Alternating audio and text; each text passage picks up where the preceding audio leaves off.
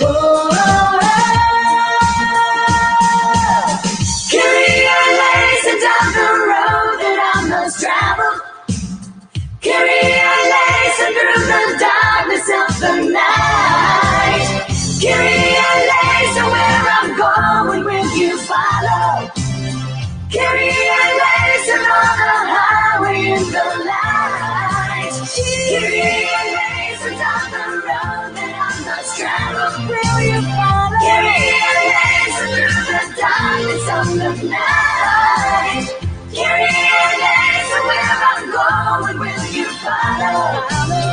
Carry your laces on the highway in the light. Carry your laces down the road that I must travel. Carry your laces through the darkness of the night. Carry your laces where I'm going, will you follow? Carry your laces on the highway in the light. Carry your laces down the road that I must travel. Lord, have mercy on the roads that we must travel now. And that's basically what the song says. Lord, have mercy. So there's a lot I want to talk about today. And I think the first thing that we should talk about is what do we do? What do we do when something seems so immense that we feel like we can't do anything? Today, when I was at the federal court filing documentation, one gentleman that was there said, well, that's, while we were waiting, he was like, wow, that's a really big deal that you're filing something like this. The chief judge in this courthouse demands that everyone wears masks. He's like, I don't get it. Just leave it alone. I was like, God's with me. How can I lose? And even if my case was to cause a loss, right? It's still a win because I'm putting them all on their toes. Why would anyone say that? If I'm protecting not only my child, but other people and putting myself in the line of fire, why would I lose? How do you lose? You don't. So then I thought of David and Goliath, because this is exactly what's happening. Remember, these are big companies. I also, for days now, have been thinking, there's all these lawsuits that can be filed, all these interventions. Well, we don't want to file it against Biden because we don't even consider him president. So why even acknowledge him as some? So where do we find the target for our class action that we're doing? We have to find the right target, and we have to start at some spot. We have to start somewhere. So we have to find the target in order to knock it out, right? We have to find the target. And I think today, all of us will probably see what the real target is. And it's not the president. I mean, it could be the secretary, the education secretary, in regards to the schools, but we need to hit harder and bigger and stronger and bolder with no fear. Because let me tell you something. They're terrified of us. They are terrified of each and every one of us. They're terrified of us talking. They're terrified of us speaking up. They're terrified. The minute you lift your head up, they are terrified. So I think we should watch this and listen to the words.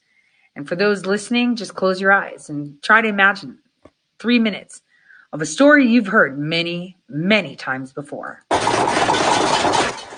To secure the promised land, the Israelites must defeat the Philistines.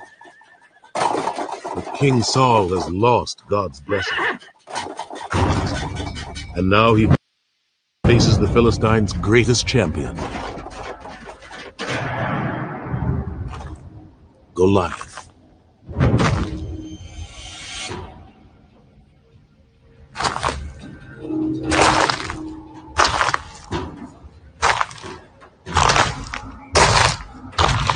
Will one of you fight me? Israelites, you win! And the Philistines will be your slaves. I win. And you will be our slaves. Someone must fight him! Not you, Jonathan.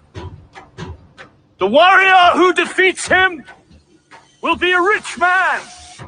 Not one man in Israel! Not one of God's people! I'll do it. David, you're no soldier, you're a shepherd. Yes, a shepherd. As I protect my sheep, God will protect me. Where is your faith? Where is your God? I will kill him. You'll need this.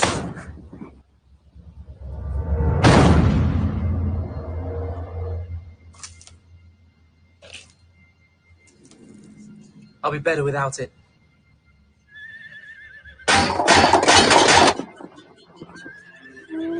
Yea, though I walk in the valley of the shadow of death, I fear no evil. You are with me. Thy rod and staff, they comfort me. You anoint my head with oil. My cup overflows. Surely goodness and mercy shall follow me all the days of my life.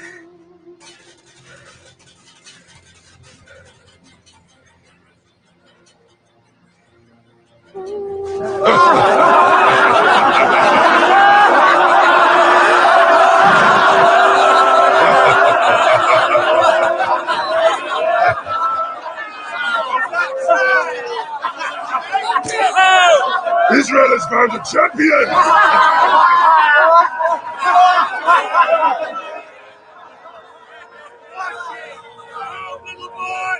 Don't waste my time, little boy. You're too young to die. I will fight you!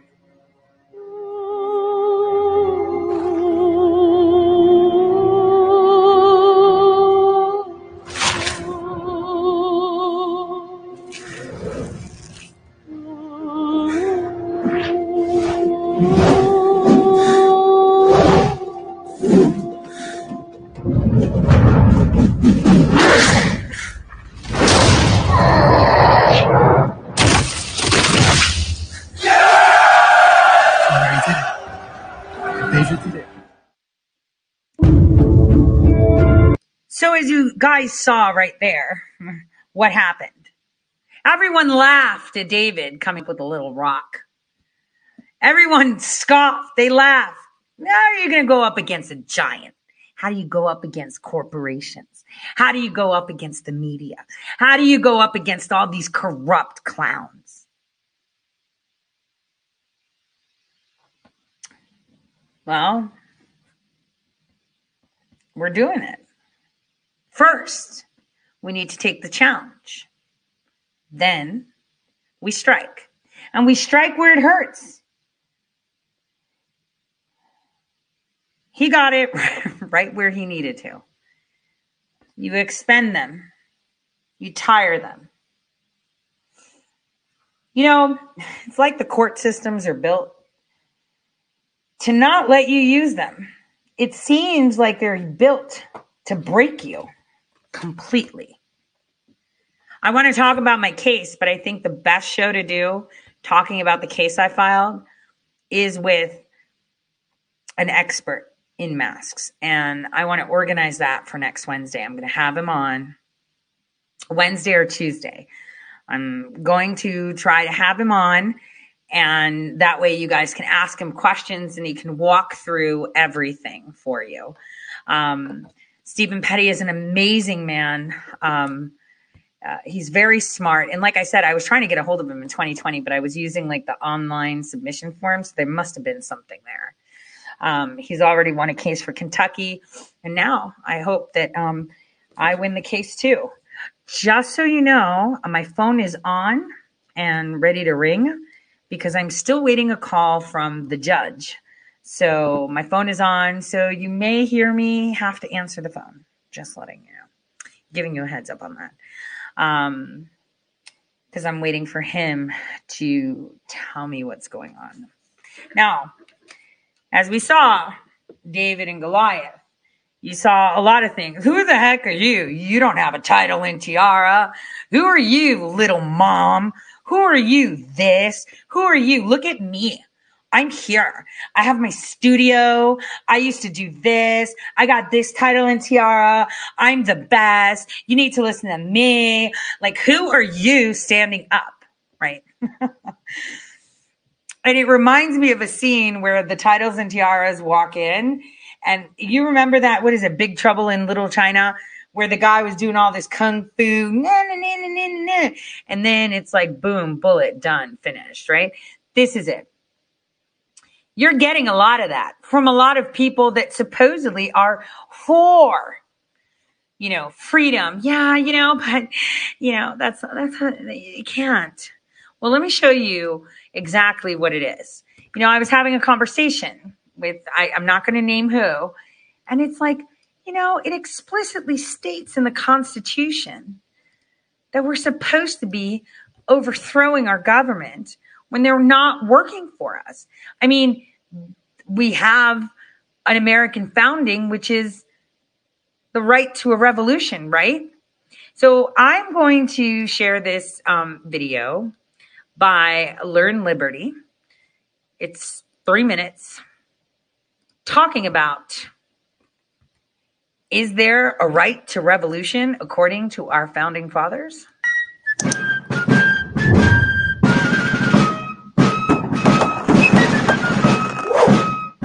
We're at a breaking point. It's 1776, and the colonists have tried repeatedly to reconcile with England. They realize now they have to declare independence and start the uphill battle to fight for their freedom. Once they made that decision, they felt compelled to explain why it is that their relationship with England suffered from irreconcilable differences. And that's how we got the Declaration of Independence. This document was tricky to write for a couple of reasons. First, they had been claiming their rights as Englishmen. Once you separate from England, can't do that anymore. Second, this puts into writing that they're rebelling against the king. And rebelling against the king is no joke. If you lose, you hang. Don't pass go, don't collect $200, just straight to jail and then the hangman's block. What's their argument in the Declaration of Independence? They're claiming that we as a free people have a right to stand up to an oppressor. Now today, this seems perfectly understandable. Only a government established by the people that protects the rights of the people deserves their support, right? Well, at the time, this was a very radical idea. No one had tried to claim this as a reason to rebel. This concept was radical, new, and based in philosophy. Specifically, the philosophy of John Locke, who created a theory about why people can declare independence from an oppressive government. This is another important philosophical strain that underlies the revolution. It combines with radical Whig theory to create a good foundation for a new constitutional order. While radical Whig theory emphasizes civic virtue and a wariness of government power, Lockean liberalism emphasizes rights protection and the responsibility of government. Locke develops this theory by looking at the origin of government. According to him, human beings start out in an ahistorical state of nature. In that state, they are all free and equal. There's a problem, though. We're all selfish and irrational. There is no objective party to mediate disputes. For him, therefore, it's necessary for us to come into society and create a government. In order to do this, it has to be possible for a people to rebel if the government isn't protecting their rights. So, if the leader of a government doesn't protect your rights, off with his head. Just kidding. But it is appropriate, according to Lockean theory, for a people to overthrow their government if they fail in this crucial respect. Locke claims there's no difference between an unjust king and a thief.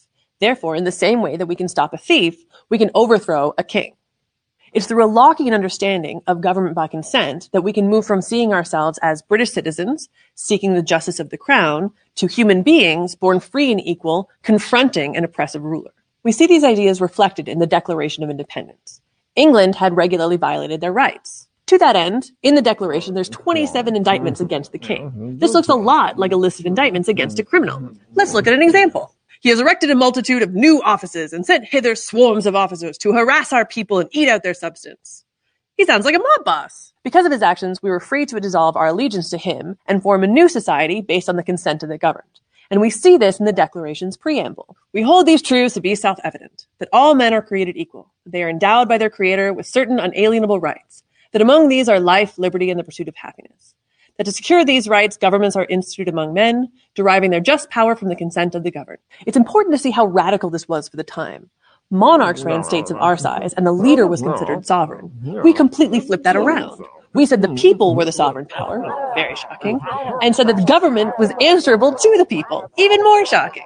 Now you might be thinking, that's the end of the story. We've declared independence, and now we live happily ever after as a new country. Right? Wrong. This is where the real work begins. Now we have to create new institutions based on radical philosophy. We have to get a diverse group of people to agree, and then we have to get people to accept these new institutions. This is no easy task, as we'll see in the concluding video.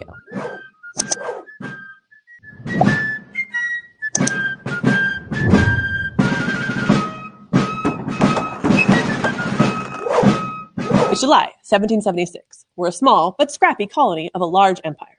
We've just declared our independence and committed treason. We don't have a large military force. We aren't set up to fight a multi-front war. And we're trying to create new institutions based on radical ideas created by philosophers. Whoa, kind of sounds like we're in the same place. We have a small military, meaning it's just the people. Not really small. We just don't have, what did Biden say we needed? Nukes and F-16s? Yeah, we don't have that. We are trying to recreate the government that was intended. We're not really ready for war, and we're declaring our independence. So we've got our work cut out for us. It's important to see that all the theory in the world is not going to save the Americans from the very real consequences of their actions. The British, after all, didn't read the Declaration and say, well, they've got a good claim. They read it as a declaration of war. And the founders knew this. At the end of the Declaration, it reads, "With a firm reliance on the protection of divine providence, we mutually pledge to each other our lives, our fortune, and our sacred honor." If the founders hadn't won, they would hang. As Benjamin Franklin quipped, "We must all hang together, or assuredly we will hang separately." But winning the war is just the first problem. Now that we're free of the English yoke, we have to set up a new government. Panic! How do we do this?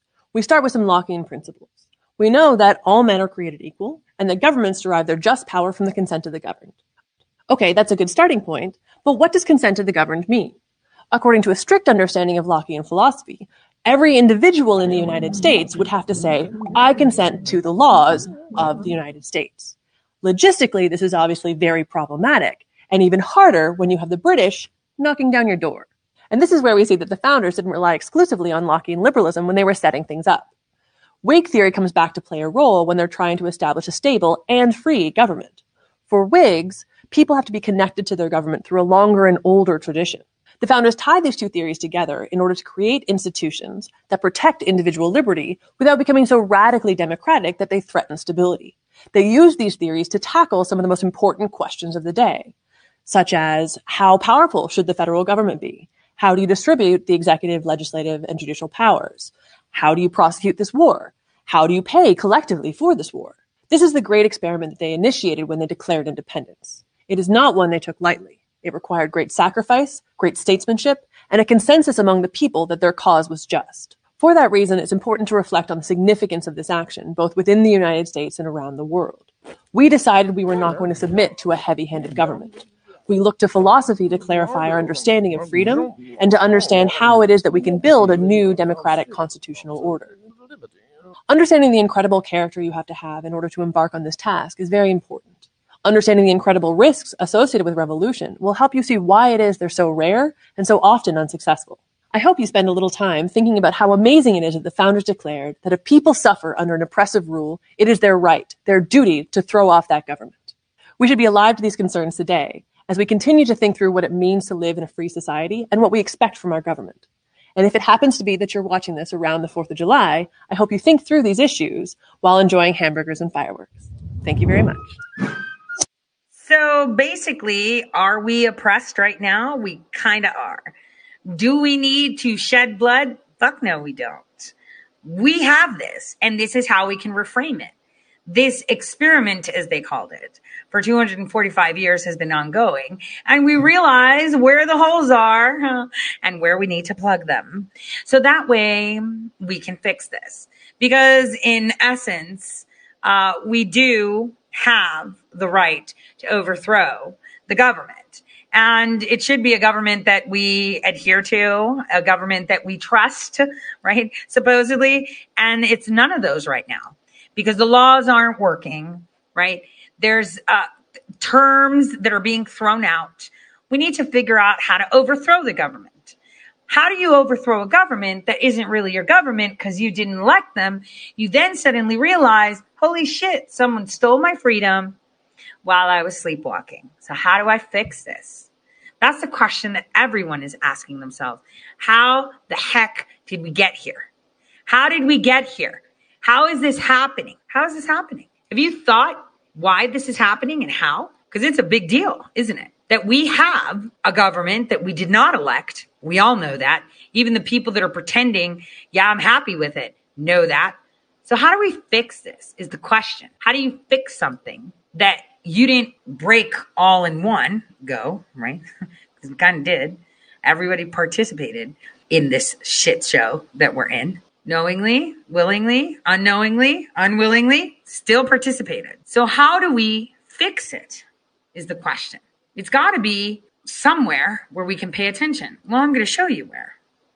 I'm going to show you what things have been happening in the background, and I want you to pay attention.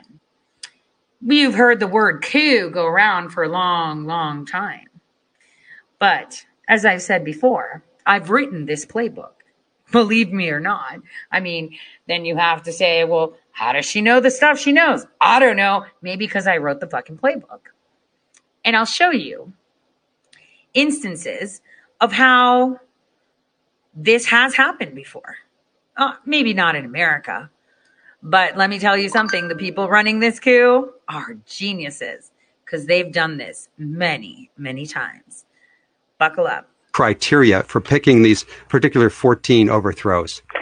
Actually, when I started out writing this book, my idea was to write about all the times the U.S. had overthrown a foreign government.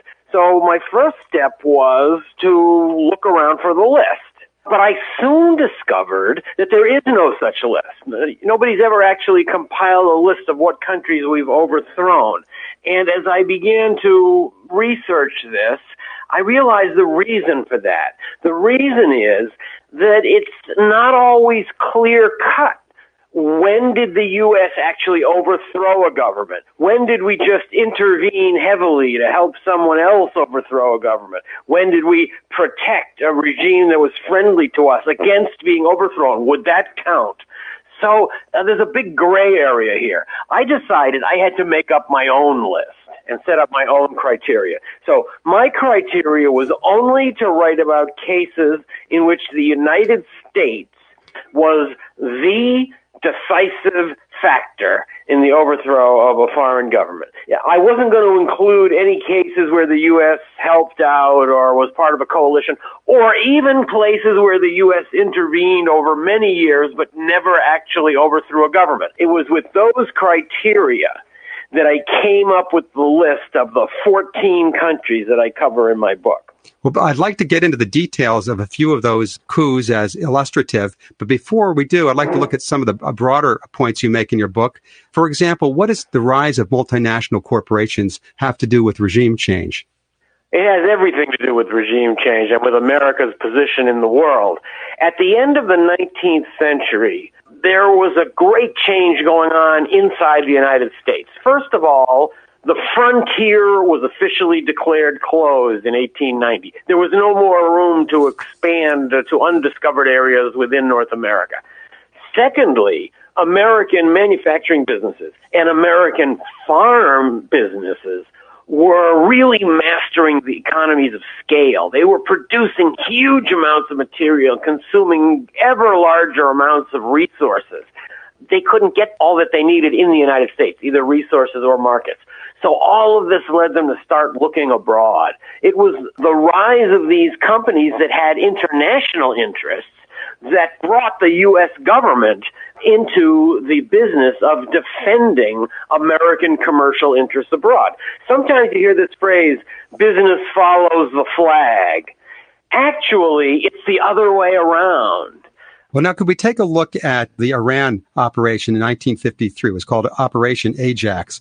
Could you tell us who the leader of Iran, Mossadegh, was and why Britain and then later the United States wanted to overthrow him?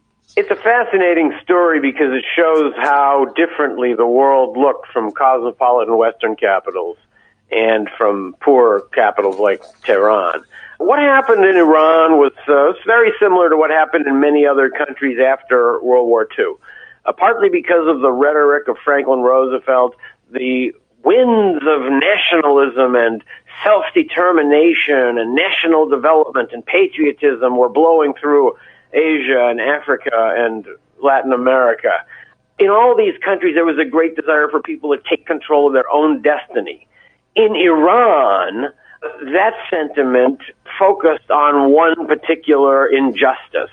All of the oil in Iran, thanks to a corrupt deal that had been reached with a former monarch, was 100% owned by one company, and that company was British and owned mainly by the British government. What it meant was that Britain, through the ownership of this one company, controlled all the discovery, all the refining, all the production, and all the sales of all the oil in Iran.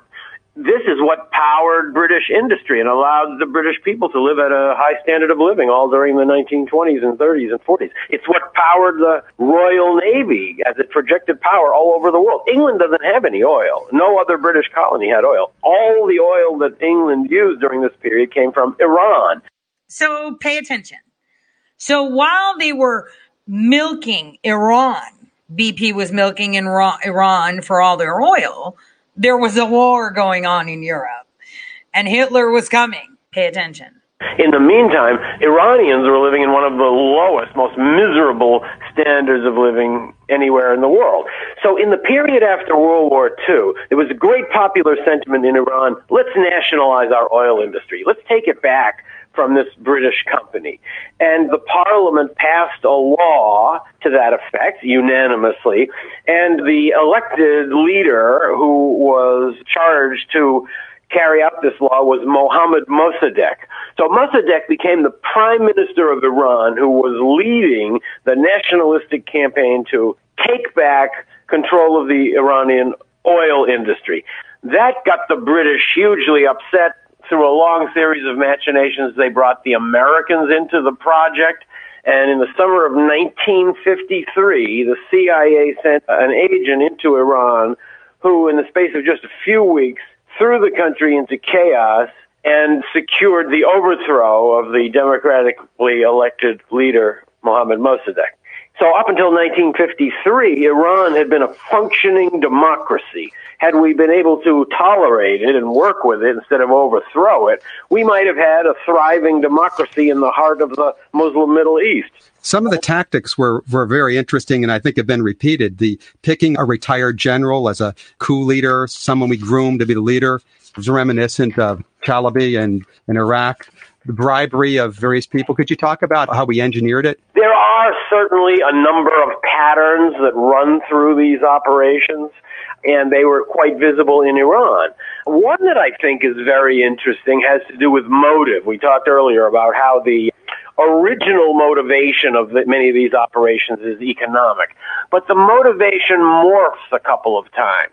When the companies that are aggrieved present their grievances to the U.S. government, the government then convinces itself that it's not acting for economic reasons, but because any government that would try to bother an American company must be anti-American, must be the tool of one of our foreign enemies, that therefore we are justified in attacking it. And then, of course, the motivation morphs another time when it has to be presented to the public. That's when it becomes this, we only did it to save them. The American press then, including your old employer, the New York Times, ended up playing an important role in characterizing Mossadegh. It's true. Mossadegh was portrayed in the West largely as kind of an unbalanced, bizarre old man, and it only seemed the logical conclusion that if the leader of some faraway, very poor and weak country wanted to stand up to the giant powers of the world, political and economic, and reject the system by which the world was being ruled, almost automatically you think the guy has to be some kind of an imbalanced, crazed person. And that was sort of the way he was portrayed in the U.S. It went even further when the next year we overthrew President Arbenz in Guatemala. His name was blackened in the U.S. as a communist and an enemy of the United States, not just because of his actions, but because the United Fruit Company, the biggest American corporation in Guatemala, hired a very sophisticated public relations concern whose job was systematically to feed detrimental information and biased information about Guatemala to American reporters. Are you paying attention? So the manipulation of the American press and public opinion, which definitely played a role in the run-up to our invasion of Iraq, is nothing new. This is something that leaders in the U.S. as well as in many other countries have learned how to do. Now, the operation in Iran in 1953 wasn't very subtle. Wasn't Kermit Roosevelt operating within Iran and hiring gangs of people to help them? Probably what Kermit Roosevelt did would not have been possible if Iran had been the dictatorship that the U.S. said it was. The fact that Kermit Roosevelt and his agents were able to go around and bribe newspaper editors and politicians and religious leaders and military officers is a reflection of the fact that there was no heavy secret police presence in that country. It's very ironic. Open society. And actually, in Iran, we wound up doing what we did in Guatemala also the next year. We overthrew an elected leader who essentially embraced American principles and replaced him with a tyrant who detested everything the United States stands for. Now, Kermit actually hired people to argue both sides of the issue in the streets, right, in order to create the illusion that there was a whole lot of unrest going on. This was a wonderful part of Kermit Roosevelt's plan. Not only did he buy out newspapers to have print articles about how evil Mossadegh was and have religious leaders denouncing Mossadegh as an atheist and create this whole public opinion campaign, but he also hired a mob of thugs to run through the streets of Tehran and beat up pedestrians, fire shots into stores, and break windows and shout, "We love Mossadegh, we love communism." And it wasn't enough to do that. Kermit Roosevelt had an even better idea that he would hire a second mob to attack this first mob. Are you paying attention? So think of it this way. Like I said, playbook. You got Antifa breaking stuff. We love communism. We want communism. And then you hire another mob. You know, you have Antifa and BLM, which is Blue Lives Matter, Proud Boys, all these far right wingers, and you pay them to fight them. And that's how you get the PSYOP going. History repeats itself. The idea was that this would create the impression that Tehran had fallen into complete chaos and that the government was no longer able to control the situation. I don't think that the people fighting on either side of those gang wars really understood that they were all working for the CIA. So the Shah then was also brought in by the CIA. The Shah was a very scared young man at this time. It was very hard for him to persuade himself to join into this plot because he was afraid it might be dangerous for him, and anything that was dangerous was well beyond what he was willing to tolerate. The Americans finally forced him into accepting the plot only on condition that he would be right next to a little private airfield and could fly out of the country if it seemed to go wrong. Sure enough, it did seem to go wrong on its first attempt, and what did the Shah do? He ran out to a little private plane at this airport and fled the country. So he wound up sitting in Rome and was having dinner in a restaurant there when some correspondents excitedly brought him in the news that there had been another attempt in Iran, and it had succeeded, and he was now being brought back into power.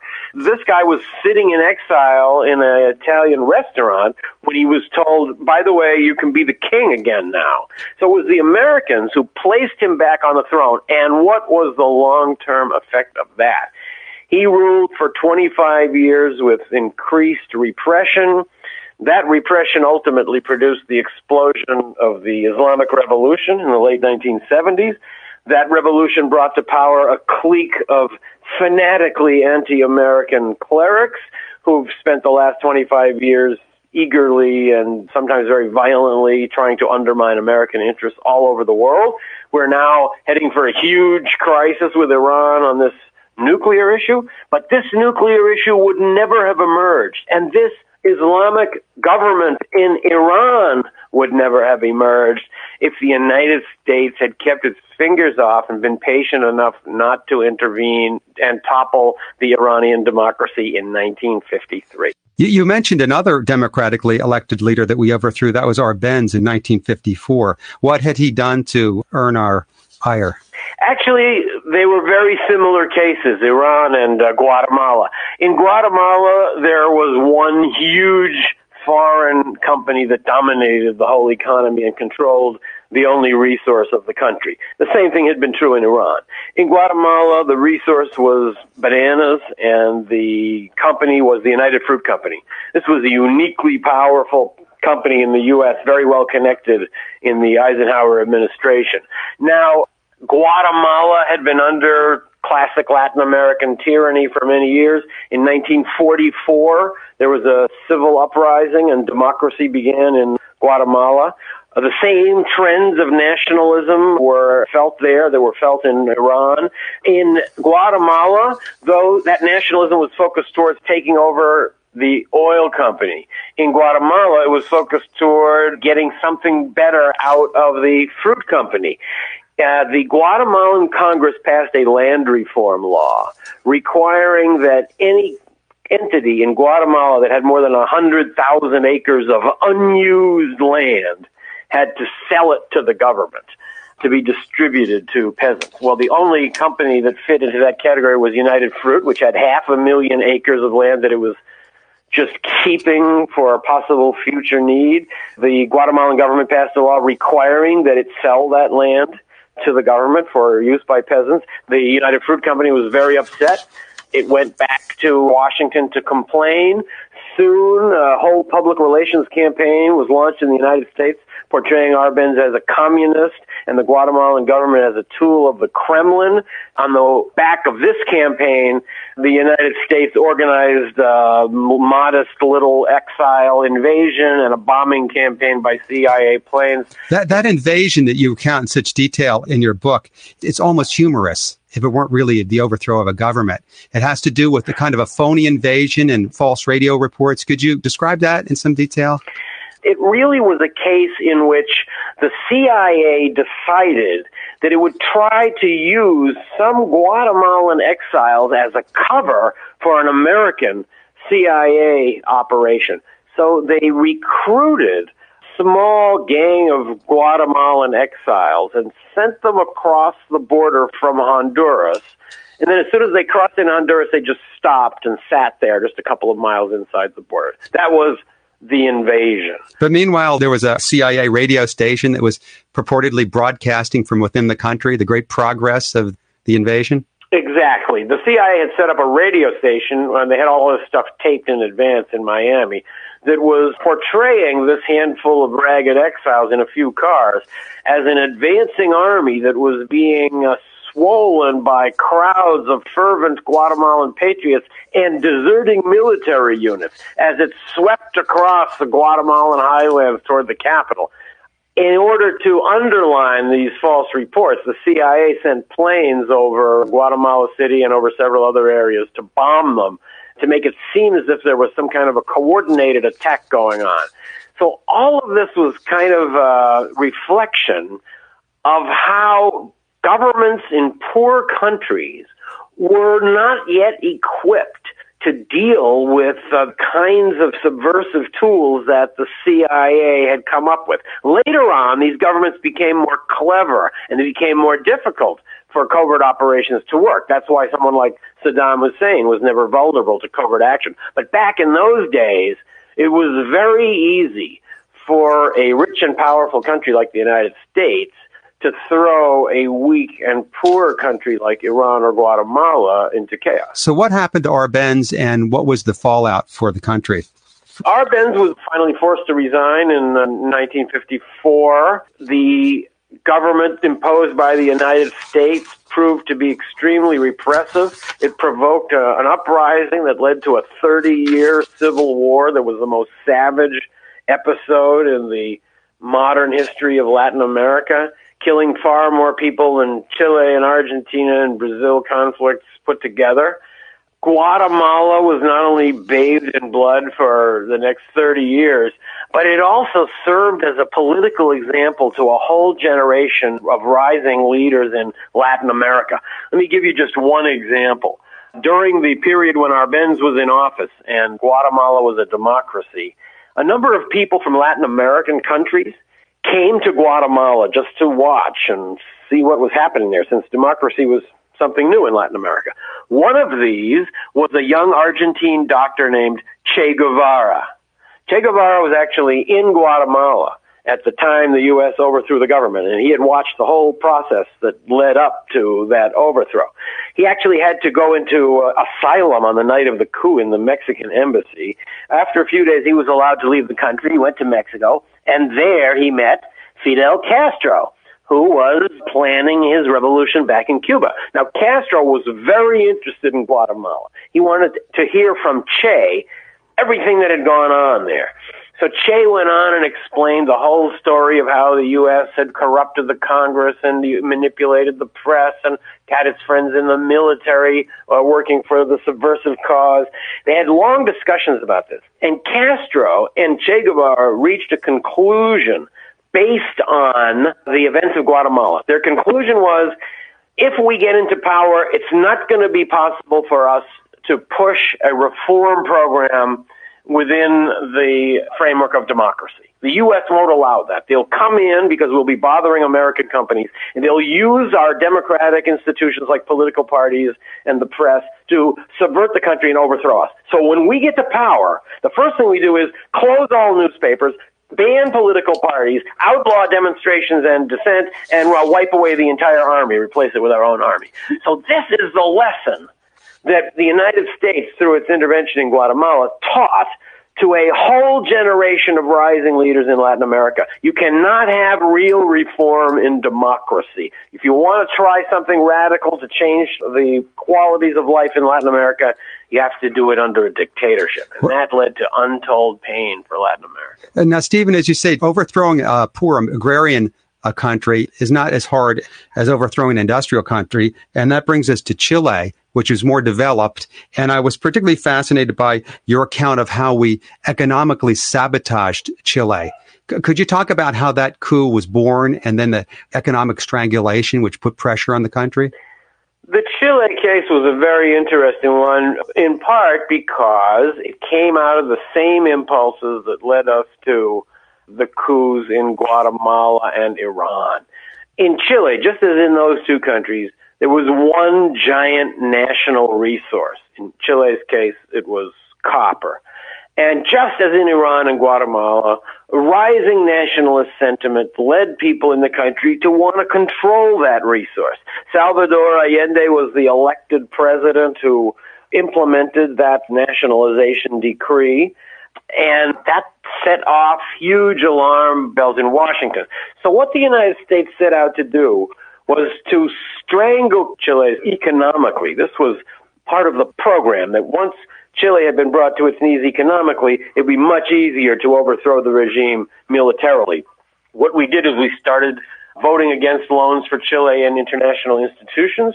We would downgrade the quality, reliability ratings of Chilean financial instruments in the U.S. so that American banks would not loan there. The businesses coordinated a plan where they wouldn't send any replacement parts for any mechanical goods in Chile over a period of years. Some of them were ITT. ITT was one of the main companies involved in this project. Kennecott Copper. Kennecott Copper and Anaconda were the two others. Pepsi-Cola played a very important role. In fact, wasn't there a personal contact between President Nixon and someone at Pepsi-Cola that played into this? During the period when Richard Nixon was out of office, between the time he left the vice presidency in the early 60s and the time he came back as president, he worked as an international lawyer, and one of his principal clients was Pepsi-Cola. Nixon played a very important legal role for Pepsi-Cola during the mid-60s and became very well connected with the Pepsi-Cola corporate leadership. The very first person to come to Washington and alert Nixon to the changes in Chile, the impending election of Allende, and all the trouble it might mean for the United States, was the Chilean director of Pepsi-Cola. That was a person that had direct access to Nixon and to highest echelons in his administration. So certainly the role of businesses in coordination with the U.S. government in creating an economic climate that led Chile toward instability was very, very important in setting the country on the way to its disaster of 1973. In addition to that, there was a necessity for an assassination of an important general, right? Yes, it's true. There was a important Chilean general who was a strong believer in constitutional rule. Chile had been one of the greatest democratic success stories in Latin American history. This was partly due to the fact that the military was strictly apolitical, since the military in many other Latin American countries had been the source of instability. But this general was unwilling to break with the Chilean political tradition of military non-interference. The United States realized that this guy had to be assassinated if the coup was going to succeed. We actually sent in a diplomatic pouch a pistol and ammunition to conspirators inside the Chilean army. And the day after we did that, the general we didn't like was indeed assassinated. That opened up the way to the coup. What was the final scene for the coup for Allende? President Allende was at home in bed or very early in the morning at dawn when the first news came that something unusual was happening. He had a little bunker there, might have wanted to make a stand, but the presidential palace, which was in another part of town, had traditionally been the symbol of Chilean democracy. So Allende decided he wanted to make his last stand there. He jumped into a car with some bodyguards and friends, about 24 altogether. They ran into the palace. Soon after that, bombing began. The palace was being bombed by Chilean military. I just want to mention that happened on September 11th, 1973. Military pilots. There was apparently some demand to Allende to surrender.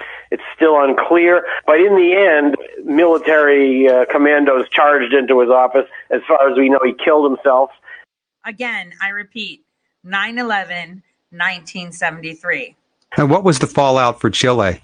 Chile went through a terrible period of repression. There were tens of thousands of murders. There were hundreds of thousands of tortures. Chile went from being the example of democratic Latin America to the example of the extremes of repression in Latin America. It has now slowly begun to climb out of its pit, but it's a country that's very deeply scarred. Thank you very much, Mr. Kinzer. It was a pleasure. Thank you. How amazing was that? That's been out in the open for you to hear for many, many, many, many, many years. But see, I wanted you guys to hear it from someone else. Me saying it is like, now I'm listening to Tori. Well, you'll be surprised who does. And you'll be surprised who's been talking to you for a very, very long time. In many faces and voices and places. 9/11. Well, not the 9. The 11 is the important part. Okay. The 11 is the important part. That's why I said when I filed my case and my case number was 1711, it was bizarre because it's a repetitive number for me across many, many times that I have fought. And for me, it's the initiation. The 11 is always the point of war. The number that is before it tells you where it's going. 9/11, 9/11, 9/11. The angels stand firm. Now, we heard about all these coups that have been conducted by apparently the CIA, which is obviously a private company, right? And so now we're going to circle into the United States. And before we talk about the coup happening here, right? The coup happening here, we're going to take a break. And we're going to see how there was a bloodless coup as well in history, just so you can see how things come full circle. We're gathered here today to remember a morning that started very much like this one. Parents dropped off their children at school. Travelers stood in line at airports and getting ready to board flights. People began their early meetings. Then our whole world changed. America was under attack. First at the World Trade Center, then here at the Pentagon, and then in Pennsylvania. The horror and anguish of that dark day were seared into our national memory forever. Innocent men, women, and children whose lives were taken so needlessly. For the families with us on this anniversary, we know that not a single day goes by when you don't think about the loved one stolen from your life. Today, our entire nation grieves with you, and with every family of those 2,977 innocent souls who were murdered by terrorists 16 years ago. Each family here today represents a son or daughter, a sister or brother, a mother or father who was taken from you on that terrible, terrible day. But no force on earth can ever take away your memories, diminish your love, or break your will to endure and carry on and go forward. Though we can never erase your pain or bring back those you lost, we can honor their sacrifice by pledging our resolve to do whatever we must to keep our people safe. On that day, not only did the world change, but we all changed. Our eyes were opened to the depths of the evil we face. But in that hour of darkness, we also came together with renewed purpose. Our differences never looked so small. Our common bonds never felt so strong. The sacrifice grounds on which we stand today are a monument to our national unity and to our strength. In the years after September 11th, more than 5 million young men and women have joined the ranks of our great military to defend our country against barbaric forces of evil and destruction. American forces are relentlessly pursuing and destroying the enemy's all civilized people, ensuring that they never again have a safe haven to launch attacks against our country. We are making plain to these savage killers that there is no dark corner beyond our reach, no sanctuary beyond our grasp, and nowhere to hide anywhere on this very large earth. Since 9/11, nearly 7,000 service members have given their lives fighting terrorists around the globe. They came from all backgrounds, all races, all faiths, but they were all there to dedicate their lives, and they defend our one great American flag. They and every person who puts on the uniform has the love and gratitude of our entire nation. Today, as we stand on this hallowed ground, we are reminded of the timeless truth that when America is united, no force on earth can break us apart. No force. To every first responder and survivor of the attack you carry on the legacy of the friends you lost, you keep alive the memory of those who perished, and you make America proud. Very, very proud. To the family members with us today, I know that it's with a pained and heavy heart that you come back to this place, but by doing so, by choosing to persevere through the grief, the sorrow, you honor your heroes. You renew our courage and you strengthen all of us. You really do. You strengthen all of us.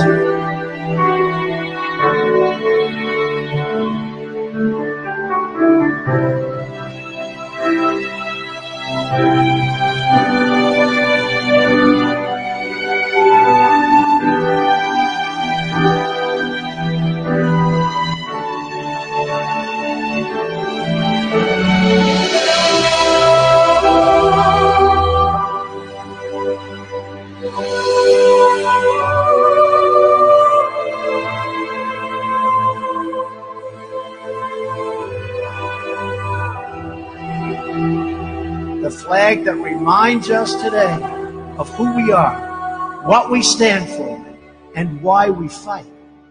Woven into that beautiful flag is the story of our resolve. We have overcome every challenge, every single challenge, every one of them. We've triumphed over every evil and remained united as one nation under God. America does not bend. We do not waver, and we will never, ever yield. So here at this memorial, with hearts both sad and determined, we honor every hero who keeps us safe and free, and we pledge to work together, to fight together, and to overcome together every enemy and obstacle that's ever in our path. Our values will endure. Our people will thrive. Our nation will prevail, and the memory of our loved ones will never, ever die. Thank you. May God bless you. May God forever bless the great United States of America. Thank you very much. Not much of an intermission, is it? United, we stand always. And many might ask, what is so significant of that sacrifice, as the president called it, of those nearly 3,000 people? There are many that are unaccounted for. All those people scrambling that day, not knowing what is happening and where they're going, kind of like our U.S. military when they first entered Afghanistan. You have reports from generals telling the world, I think General Flynn actually shared his, that the CIA would not tell them anything, that they would not give them intelligence. As I've said before, and many hate me for saying it, generals take orders, and they must abide by the orders that they are given.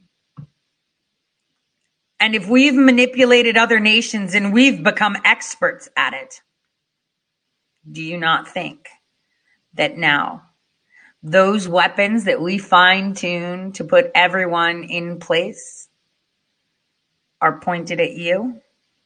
Patrick Bergey's upset because they used a weapon of mass destruction, psychological destruction, and deployed it on the people.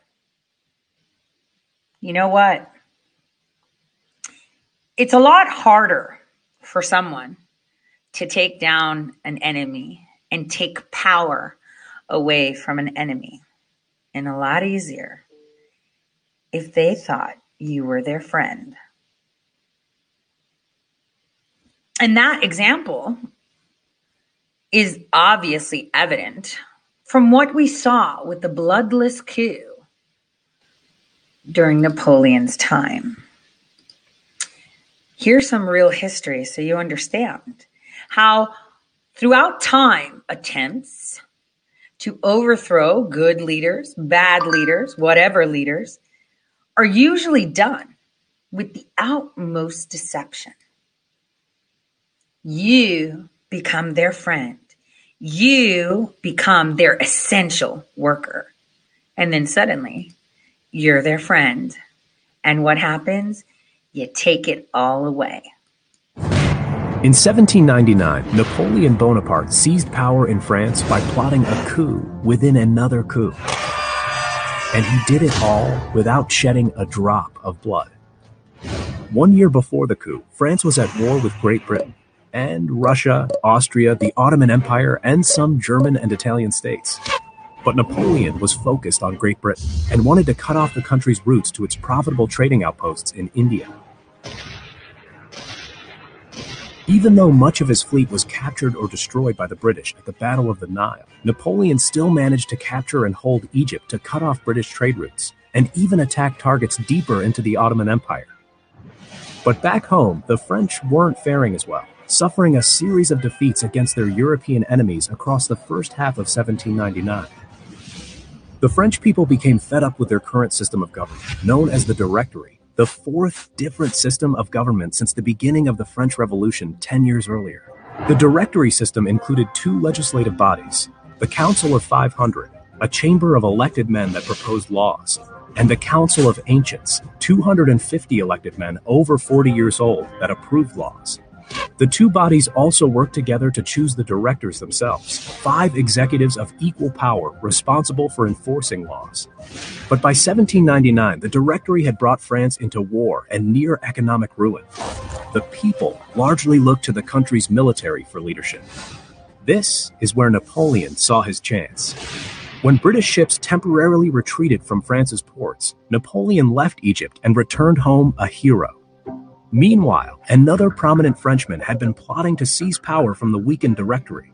Emmanuel Joseph CIS, better known by his religious title, the Abbé CIS, was elected as a director in May of 1799. He had long been one of the most influential political figures for his writings that partly inspired the French Revolution. But CIS hated the Directory, finding the executive too weak to effectively govern. So soon after Napoleon's return to Paris, the two men met in secret. They agreed to a coup that would allow CIS to place himself at the head of a new government, formed with the help of Napoleon and his loyal army. There were other conspirators, including Minister of Foreign Affairs Talleyrand and Lucien Bonaparte, president of the Council of 500 and Napoleon's younger brother. On the morning of 18 Brumaire, or November 9th, the plan was set into motion. CIS and Lucien Bonaparte informed their respective legislative bodies there was a plot to overthrow the government. But they lied and said it was being led by the Jacobins, the party that had carried out France's reign of terror 5 years earlier. The lawmakers were moved for their safety to a palace in Saint-Cloud, a suburb of France. Conveniently, Napoleon himself was placed in charge of their protection. Meanwhile, 3 of the 5 directors had resigned in coordination with the coup. CIS, his ally Roger Ducos, and Paul Barras, a former lover of Napoleon's wife Josephine. Talleyrand had been given 2 million francs to bribe Barras to resign, but he resigned on his own, so Talleyrand just pocketed the money for himself. The next day, the Council of Ancients were receptive to Napoleon's argument that the government needed to be reorganized, but the Council of 500 needed more convincing. So Napoleon marched into their chamber with grenadiers by his side. The legislators erupted in anger, some charging at Napoleon with daggers. Amidst the chaos, Lucien Bonaparte used the attacks on his brother as an excuse to dissolve the Council of 500. Napoleon's troops dispersed the rest of the council.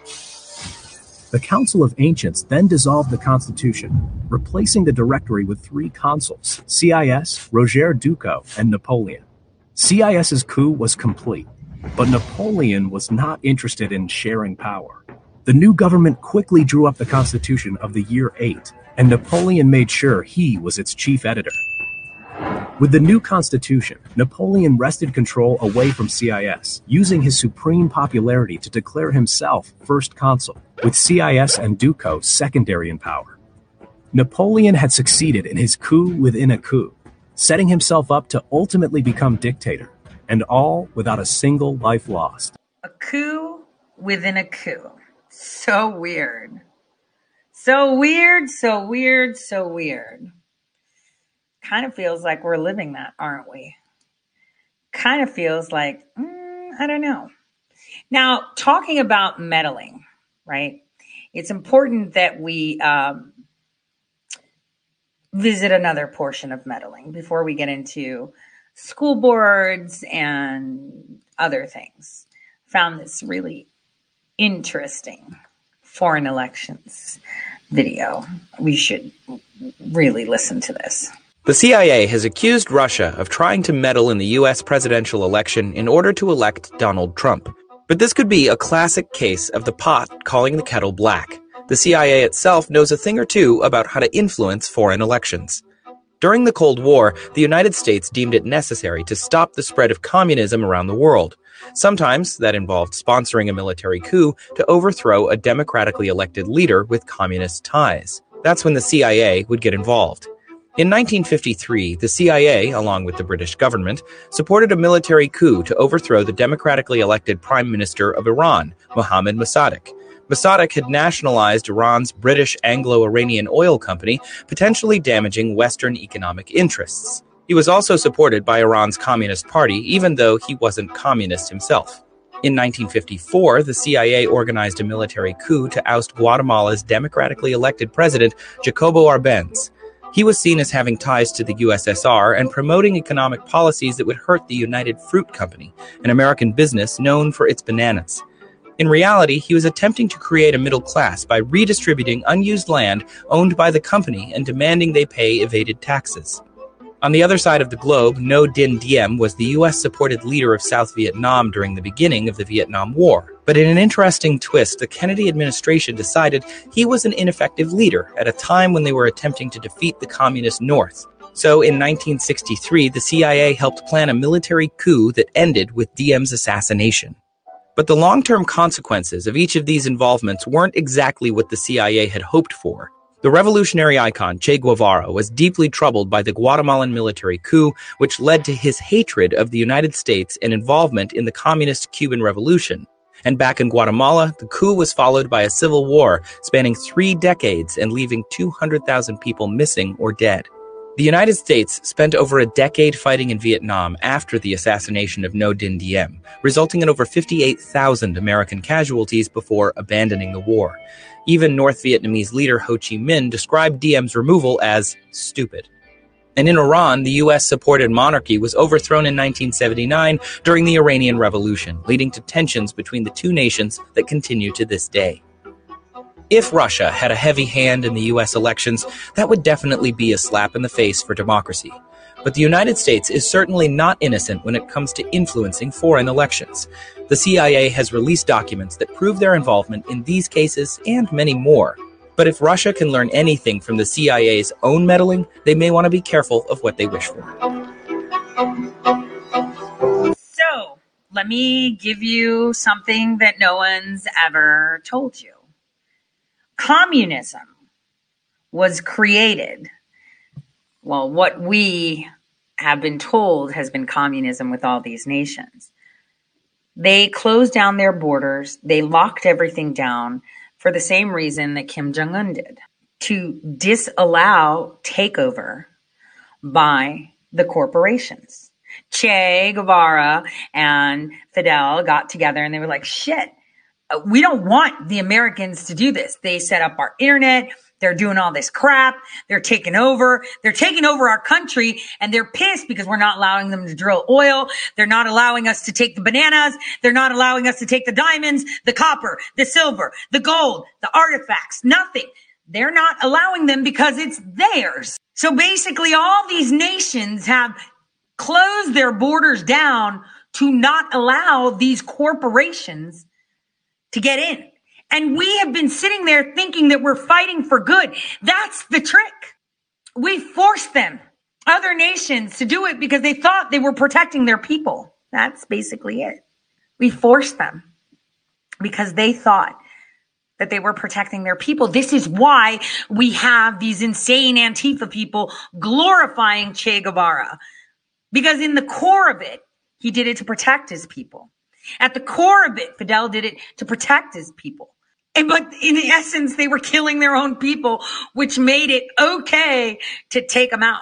You see how that trick goes? And now they're doing it again, but they're doing it to ourselves because they need us to topple. We're the last fort standing against the corporations. And what does America have to offer? Oil? Sure.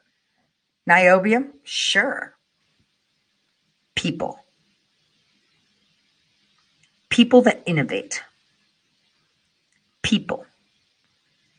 You can't wake them up. You can't tell them you're taking over. So then you have to think.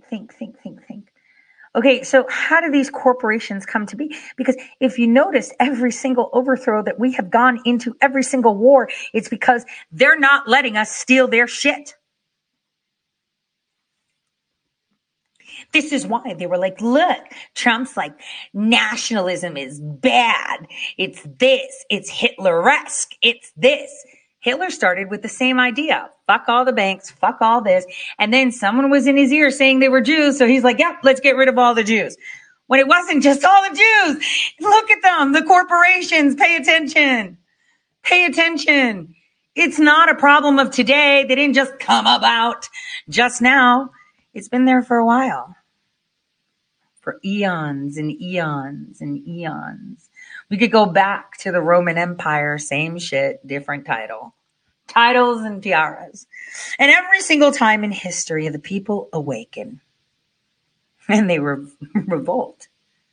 I mean, they crucified a man for just speaking. You see, this is how it is.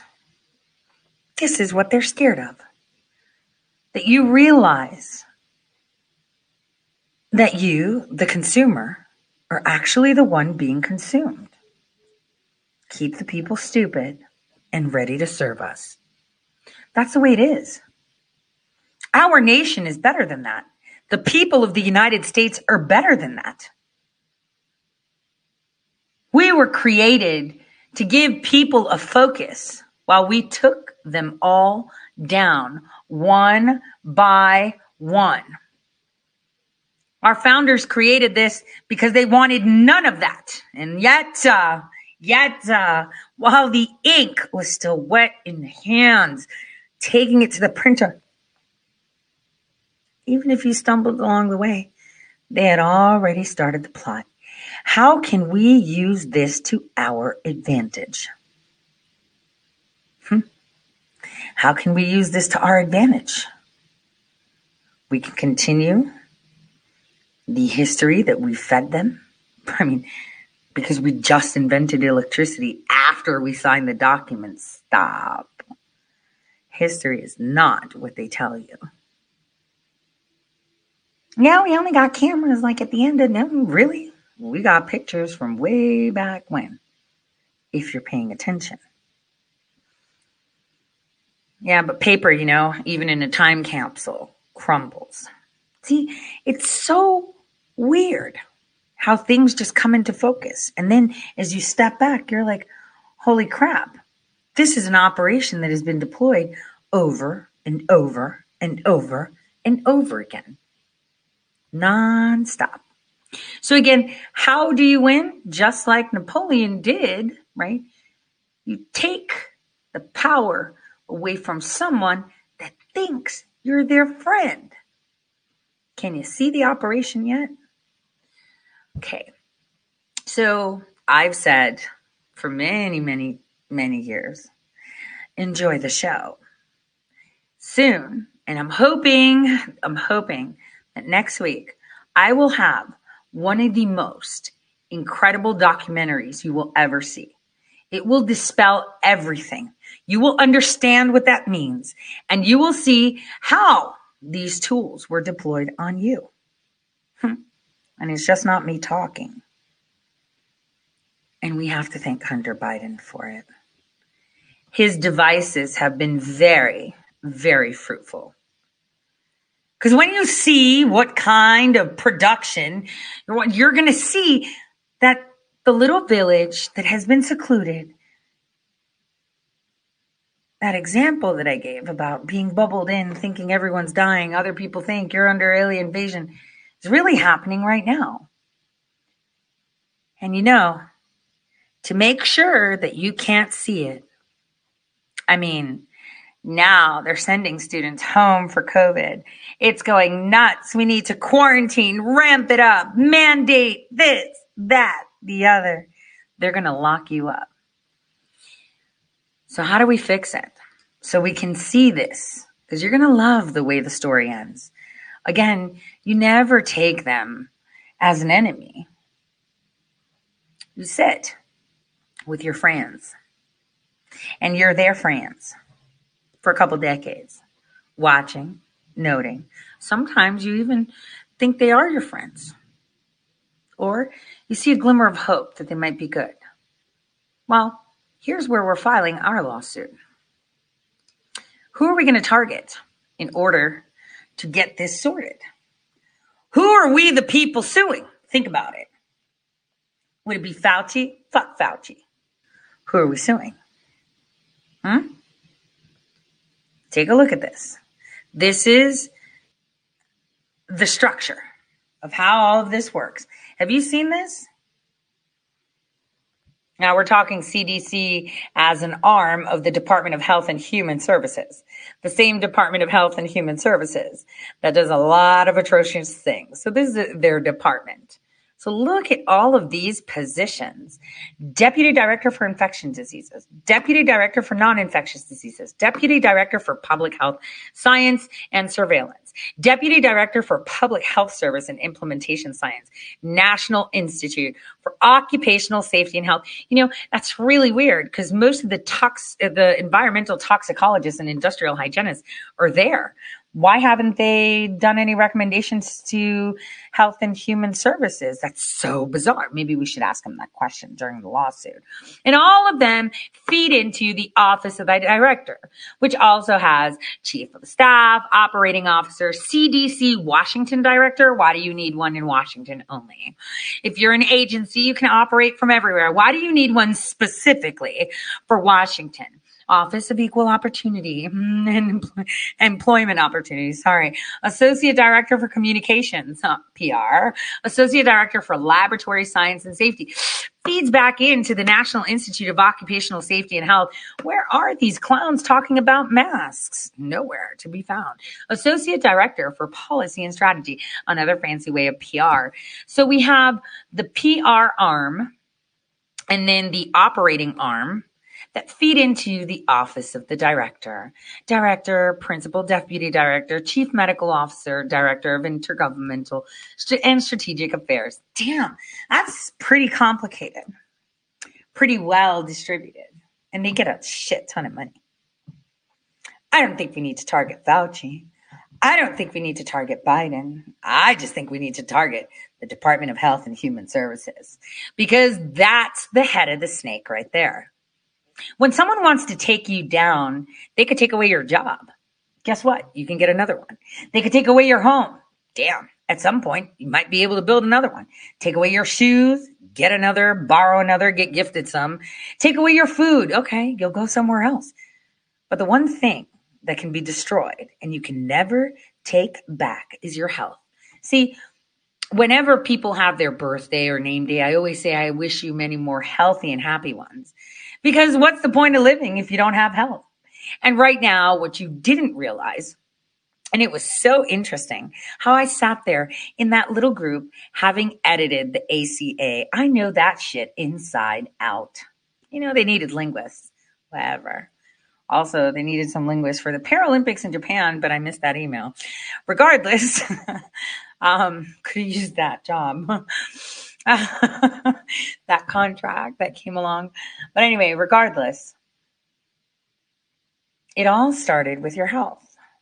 I mean, you think Obamacare was new? Do you guys remember Hillary Clinton's care? Hillary Care, do you remember that? It's always been there.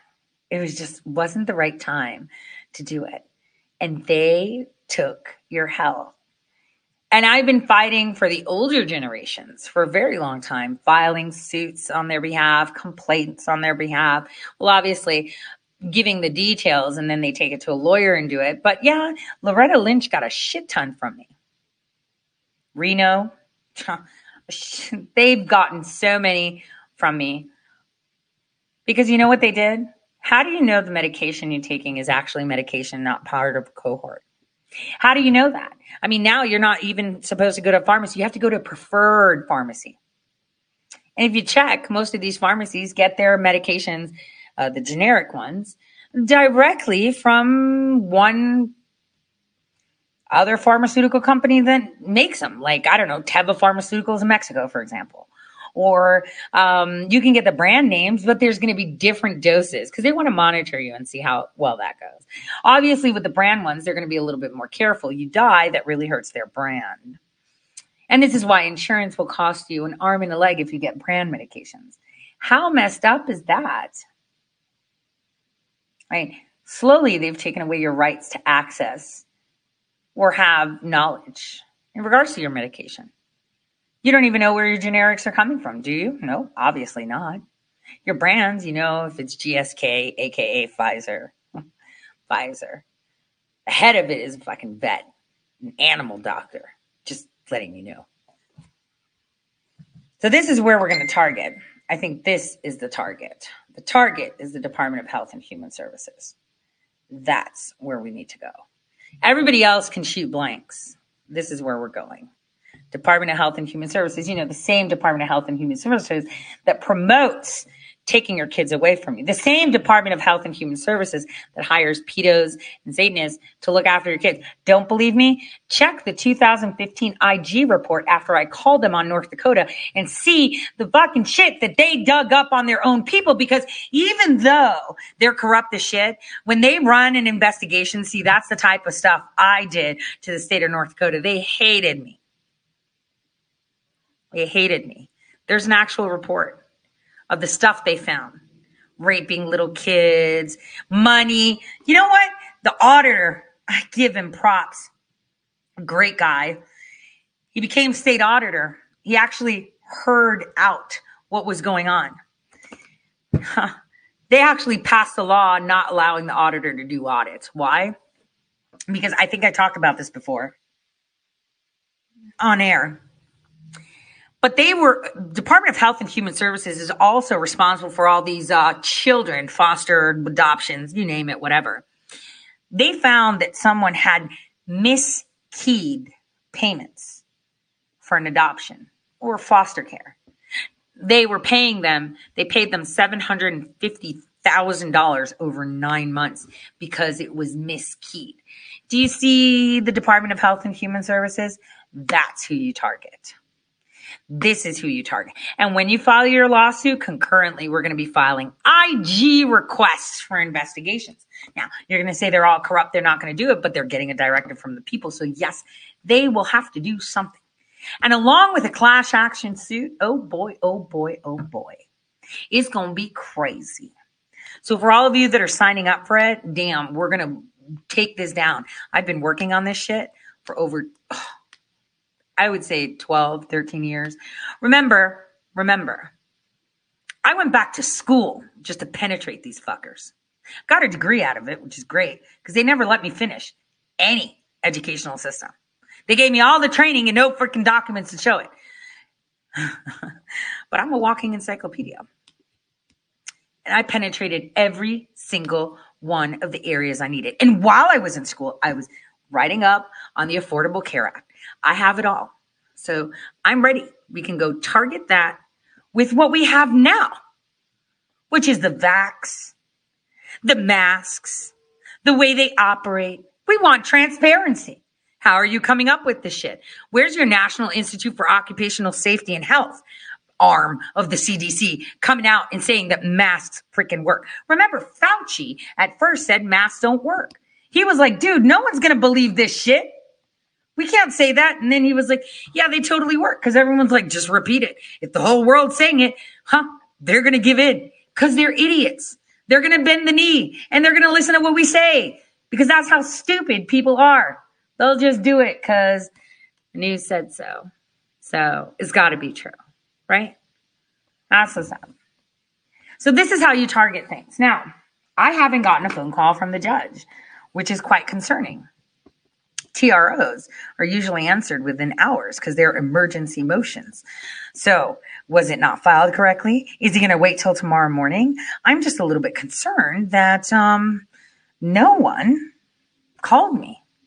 That's very telling. I do know that they sat there and read it, but that's very, very telling that a federal judge did not respond to a temporary restraining order, which is an emergency order. I think that's a big problem. Unless he ruled and decided that he's not going to contact me. I should be a little bit concerned about that in regards to operations, but I do have faith. I have faith. This is a judge that has been on the bench for a while. He doesn't rule by politics. He's got one foot in the grave. He's semi-retired. He rules with the sense of law. So I'm really, really praying and hoping. And I hope all of you do too, because it's really important. May God guide and have happen whatever needs to be happening. Because regardless, we're still going to fight. No one's going to stop fighting. The only people that deserve freedom are the ones that are willing to fight for it. And that's what's important right now, fighting for your freedom. And yesterday, I'm glad to see that Project Veritas was involved, and now they're bringing the school boards to light, right? But yesterday, here's a mom who went full ham on these people. I want you guys to see it. Give me a second. My mouse is acting silly. Take a listen. The reason why my daughter is standing behind me is because my job as her parent is to protect her from anybody that has ill will towards her. So being that this is her first year at this high school that is world renowned and everybody knows about this school, it's so perfect and everybody does everything right. The first time my daughter tells me and she goes against my wishes to come out of a classroom that's disruptive to her well-being, I have an issue. I am very articulate. My children are very well read. They speak their opinion. They make sure that they are clear in what they do and do not like. And for the fact that my 17-year-old daughter had to come to me and said, Mom, you don't understand. Let me explain. This means that in 2 weeks, in 13 days, he was allowed to change my daughter's mind about some fascist crap that y'all have let in this school. I'm tired. This is ridiculous. I'm from Texas. So this don't go on in Texas. This does not go on in Texas. There are 2 grades higher than California, period. So to think that my very sound-minded daughter would go against me and my wishes and our values in our home to be able to go and support this man and he is putting her in harm's way. What the hell are y'all doing? I'm tired. How long does it have to go on before somebody says something? How long? How long? What are you going to do? That's the question. Get him out of here. We don't fucking care about this boy. He got to go. So that was in response to that commie teacher that was brainwashing people to pray to, Mao and Antifa and LGBT and blah, blah, blah. It's really important to understand that they have been grooming your children. They've groomed your children to not trust science because they can pick their gender. They've groomed your children to think that procreation is something, so pedestrian. Well, they've groomed your children. Like, I was shocked listening to the audio of my daughter that I won't share yet, when she said, she was explaining to this, staff member, do you know that last year in my science teacher's class, every time someone got vaccinated and showed it, everyone would applaud them and they would be congratulated? Wait, so you're saying while it was under experimentation, they're congratulating kids to go and get the experimental vaccine? And she said that. I was actually very impressed. While we sat there and listened to it with a colleague of mine, I was kind of like, damn, Phoebe, you articulate yourself way better. But what I realized is that these instructors, this staff, the teachers union have trained them very, very well in de-escalation techniques. That's a problem. Oh, you're so awesome. Oh, this, and at the end of it, there was a full de-escalation attempt. And that's where Phoebe flipped and said, well, we still haven't resolved the issue, but we have. No, we have not. You guys are still promoting these masks. You're still talking about this like it's something normal and it's not going to happen. She has requested an assembly based on her right, her First Amendment right, to address her fellow classmates. Her fellow classmates. And I think if all of us can encourage our kids to stand tall, we understand peer pressure. We've been in high school too. But you know what's so cool? One thing that we need to remember from the movies, right? It was always the ugly kid and the stupid bitchy looking chick that were like, oh, so important that everyone ran after them with their stupid groups. One thing they had in common is that they gave zero fucks what anybody thought. And you can be the nerd with the pocket protector. You could be the nerd with the tape between your eyes. You could be the meek person, the fat person, the acne face person. You could be anything. But the minute you give zero fucks, you're a god. Because guess what? You don't care. I've told my children when they get upset, so-and-so said, and I said, okay, does that so-and-so keep a roof over your head? No. Are they doing anything to you that nobody else can do? Like offering you friendship nobody else can? I don't know, giving you some special candy? Like, what is it? No. Are they paying your bills? No. Are they feeding you? No. Are they providing you health care? No. So why the fuck do you care what they have to say? So the minute you realize that the emoji that you have in your phone with the hand up, it's showing zero fucks. That's basically what it's saying. You're done. You're absolutely done. There's nothing that can stop you. And it's dangerous. I think someone actually contacted me on Facebook and said, I saw this TikTok where a person was talking about, and I asked them to send it to me. So I don't know if you guys know which one I'm talking about. There's supposedly a viral TikTok. This was a couple days ago, and I just read the message because I never go on Facebook. I only use it on a browser. So he said there was a person talking about people that say something. I always say this, it is what it is, whatever. Like, oh, you and blah, blah, blah, are, not talking. Oh, you're not doing this project. Oh, you're not doing it. It is what it is, And you know what he said? It's the most dangerous type of person you will ever meet because they actually give zero fucks. The emoji with the girl with the hand up, like it's serving, right? On the right. That means zero fucks. I give zero actual fucks. And if you start not giving a shit about people that are contributing to your happiness, boy, do things change. So when someone tells you something like,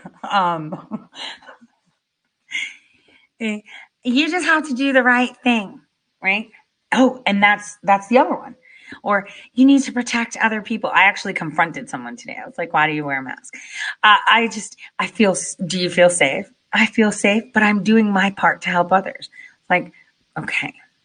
See, this is the problem. People are forced into submission because they feel like they'll be better people. I kid you not. I wish I could play this recording for you.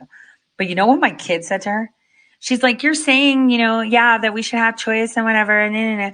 But you know what? It really isn't a choice because I'm not wearing a mask and I tell them I'm not going to wear a mask. But then the teacher was like, yeah, well, I had a family member who had COVID and I wear it to protect them. So basically they're telling me I'm a piece of shit because I won't do it. That's bullying. You're bullying students into wearing a mask. She clearly said it out and she's right. But my kid gives zero, actually, it's because she's been through hell as a child. And the minute she learned to use her voice, which she did in 2019, and she spoke up, she doesn't care one bit because all her life she kept her mouth shut, trying to protect other people, trying to protect, me, trying to protect her sister, trying to protect her dog. She kept her mouth shut to keep the peace. The minute she found her voice, she wasn't silenced. She was amplified. And she was loved. And she realized, holy crap, I should never keep my mouth shut when something wrong is going on to me at any time. And I will never, ever wish upon any child to go through the hell my child went through. Ever. But it shows that our mistakes, our turmoils, our crosses that we bear, our unfair circumstances where we are attacked, we are hurt physically and mentally, right? Are not something to be ashamed of. It seasons you like a freaking cast iron pan. You get seasoned and you are ironclad. I have people that have reached out to me. I want to do this, but I've got a history of this. I got a history of that. And I'm like, own it. Never apologize for mistakes you've made. Own it. Yeah, okay, so I made a mistake. Then what? Does that define me forever?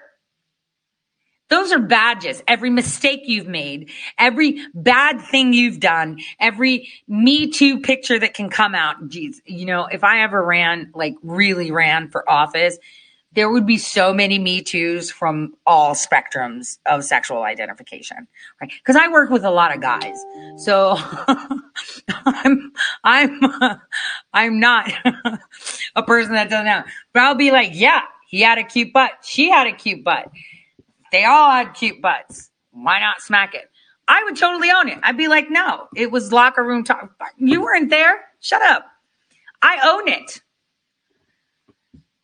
Oh, you did drug. I have a picture of you with some random chick's panties in your mouth. Yep, I totally did. Totally had fun. Don't remember the night, but I never did it again because I didn't remember the night. And I know there's pictures. So what? What are you going to do? Tell me I'm a bad person because I did it? Are you going to tell me that I'm a bad person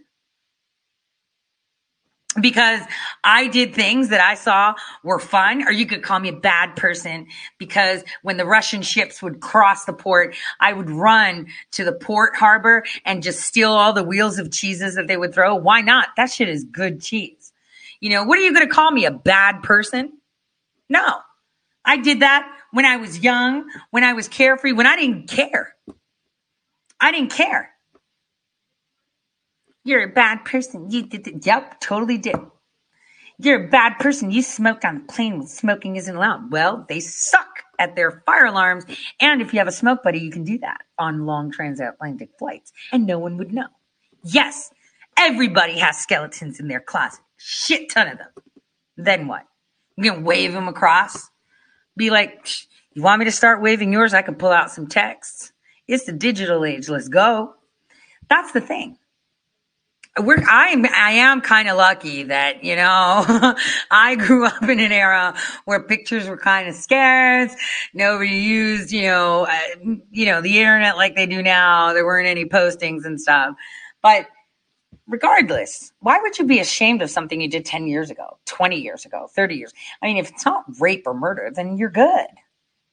Seriously.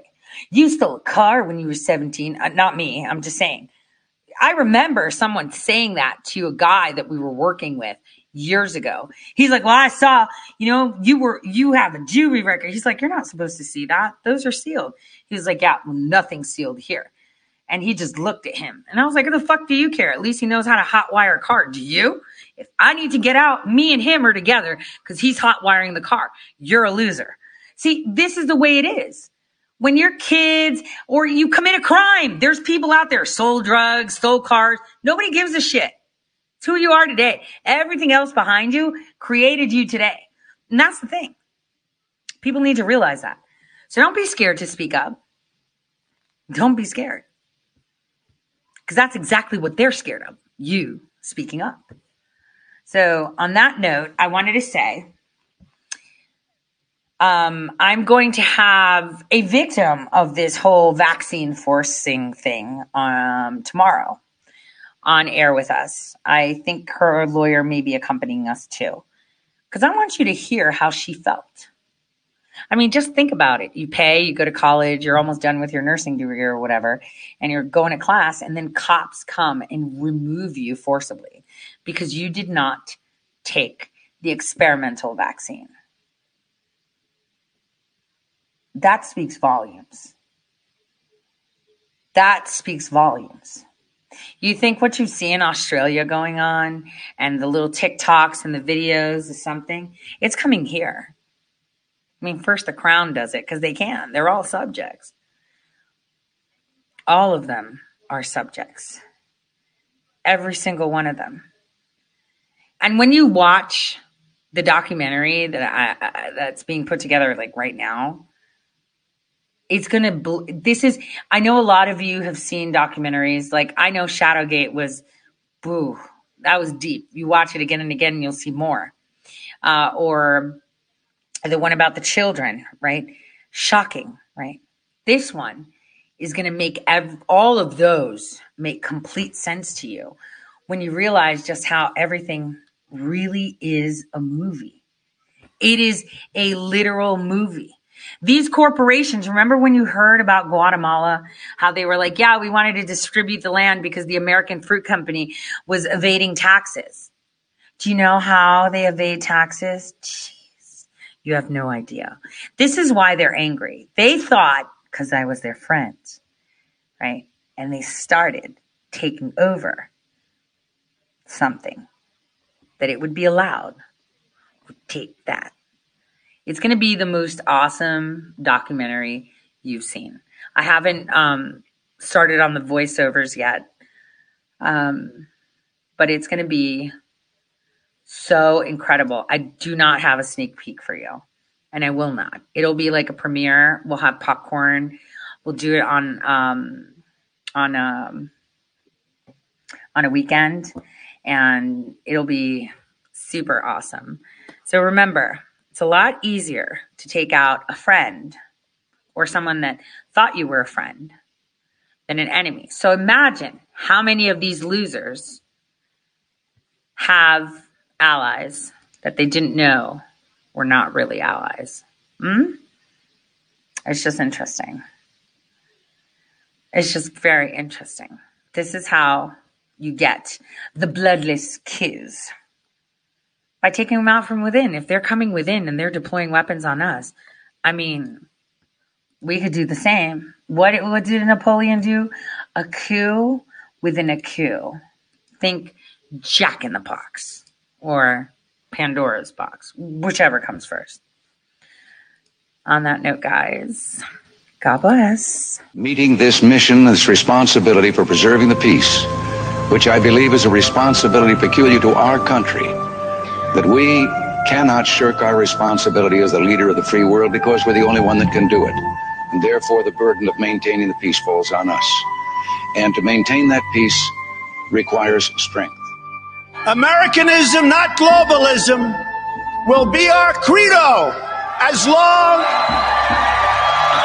as we are led by politicians who will not put America first. Then we can be assured that other nations will not treat America with respect, the respect that we deserve.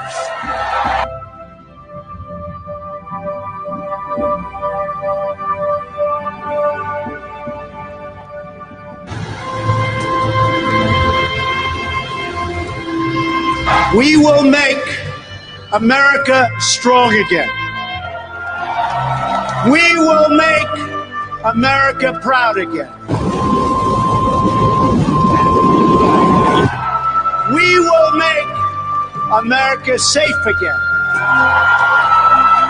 And we will make America great again.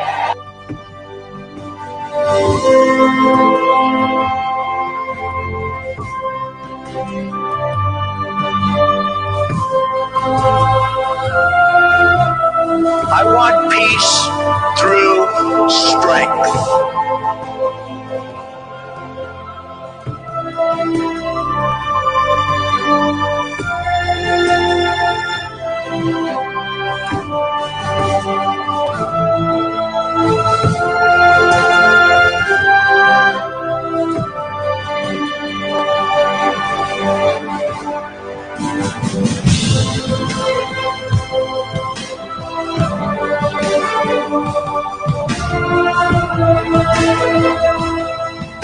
We're a people whose heroes lived not only in the past, but all around us, defending hope, pride, and defending the American way. They work in every trade. They sacrifice to raise a family. They care for our children at home. They defend our flag abroad. And they are strong moms and brave kids. They are firefighters and police officers and border agents, medics and Marines. But above all else, they are Americans. And this capital, this city, this nation belongs entirely to them. Thank you, President.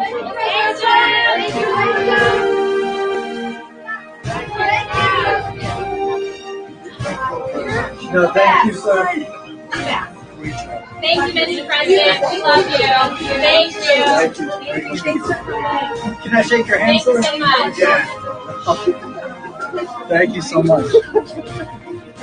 Thank you, President Trump. Thank you so much.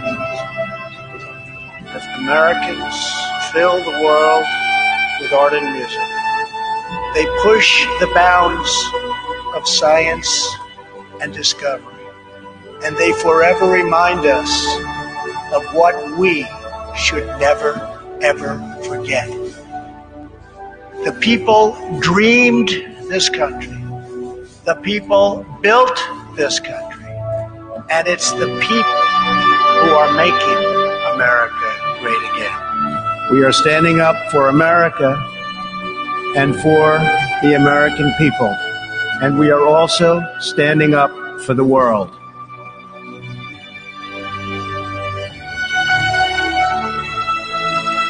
It has been my highest honor to represent the United States abroad.